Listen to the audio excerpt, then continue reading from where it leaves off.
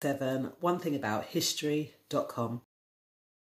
Hi everyone, how are you doing out there? Welcome on board, all my new subscribers. Welcome back, all you wonderful people that support me week in, week out. And today we are looking at a subject that I'm sure is close to many of our hearts. And it's all about love, love, love. Now, I had someone hit me up this week and asked me a question.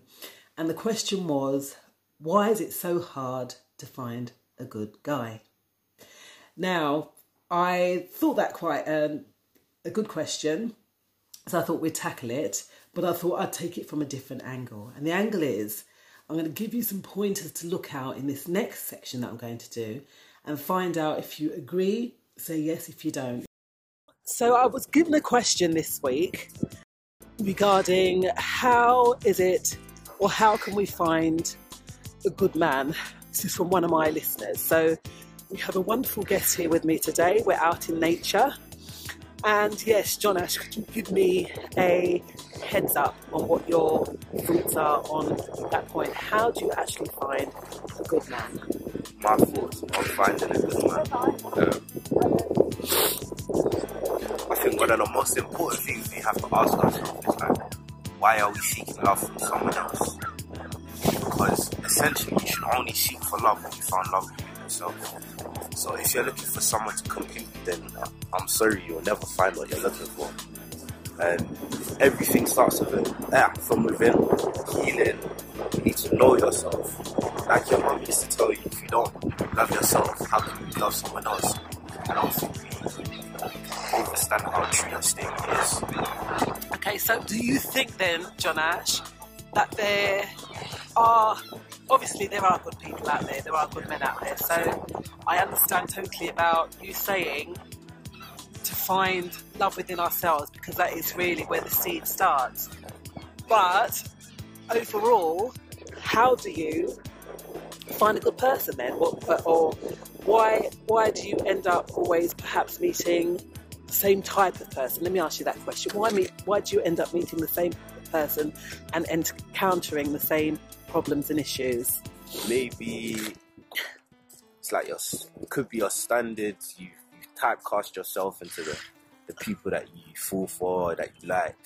You have a preference, which isn't always a bad thing. Like, you shouldn't seek for less, but maybe that's the problem. Like, you seek for people who constantly have the same traits. So you're going off familiarity rather than, I'm actually trying to find love. It's like lust, infatuation. Well, it's quite funny that you should say that, because this person as well that hit me up, they said that maybe she feels that she sets her standards a little bit too high. Now, should she lower her standards or should she compromise? What would you say to that? It's like, I feel you shouldn't lower your standards, but compromise is necessary, because you can't have it your way 100% of the time. Do you understand? That's what I was thinking, yeah. So, yeah, I think in her case, it's just a lot of searching. There's questions that she most probably hasn't answered within herself yet. Yeah. Or when you're being biased towards yourself, and you look at yourself as you're this great person and there's nothing that you need to work on, maybe you need to go and look at yourself a bit more. Excellent. And that is really the same findings that I came up with, is that, sometimes when we can't find a person, or we find someone with the same traits, that possibly it's a trait within us that we have to address. And that's just one of those points.